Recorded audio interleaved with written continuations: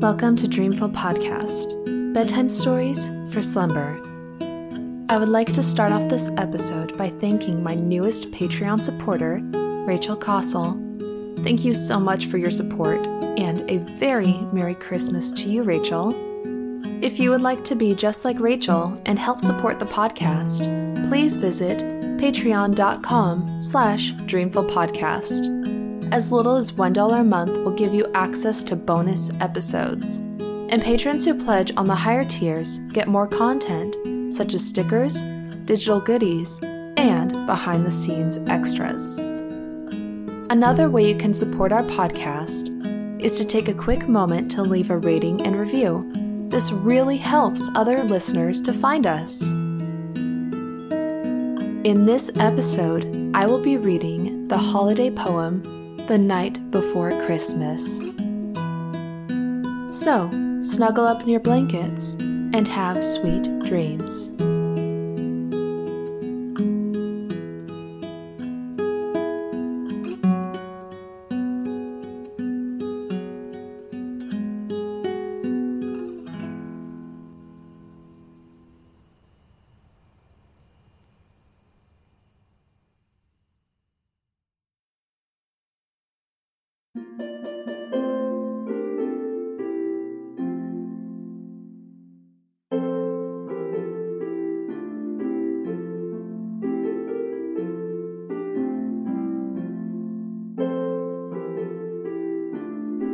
"'Twas the night before Christmas, when all through the house not a creature was stirring, not even a mouse.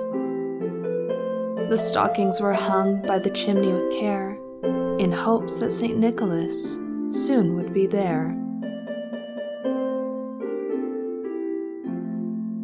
The children were nestled all snug in their beds, while visions of sugar plums danced in their heads. And Mama in her kerchief, and I in my cap, had just settled down for a long winter's nap.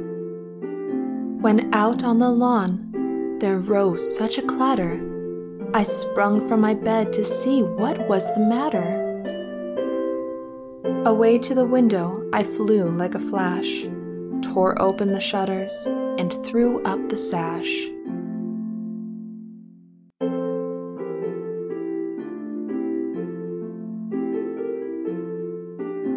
The moon on the breast of the new-fallen snow gave a luster of midday to objects below, when what to my wondering eye should appear but a miniature sleigh and 8 tiny reindeer, with a little old driver so lively and quick, I knew in a moment it must be St. Nick.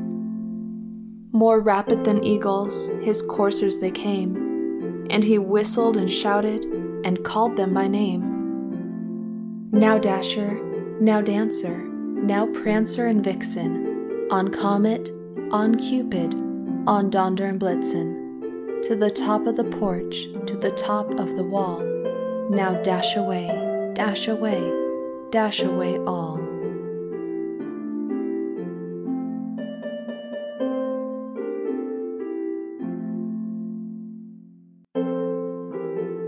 As dry leaves before the wild hurricane fly, when they meet with an obstacle mount to the sky, so up to the housetop the coursers they flew, with sleigh full of toys, and St. Nicholas too.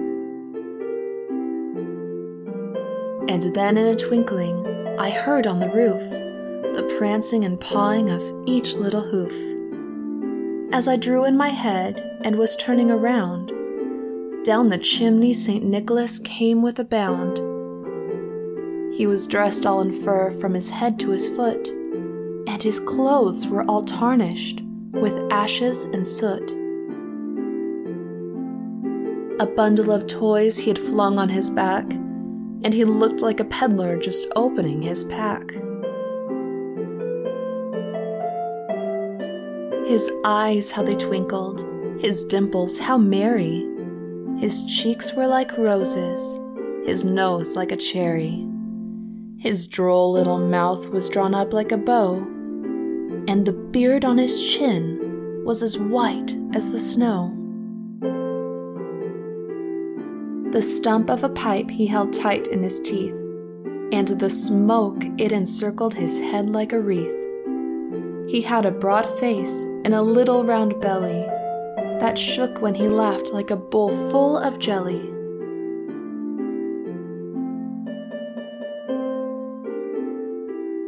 He was chubby and plump, a right jolly old elf, and I laughed when I saw him in spite of myself.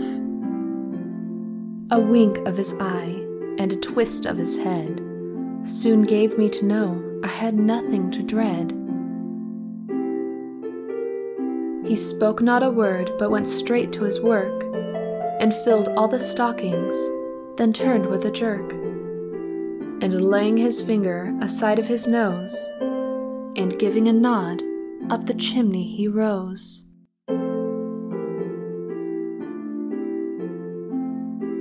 He sprang to his sleigh, to his team gave a whistle, and away they all flew like the down of a thistle. But I heard him exclaim as he drove out of sight, "Merry Christmas to all, and to all a good night."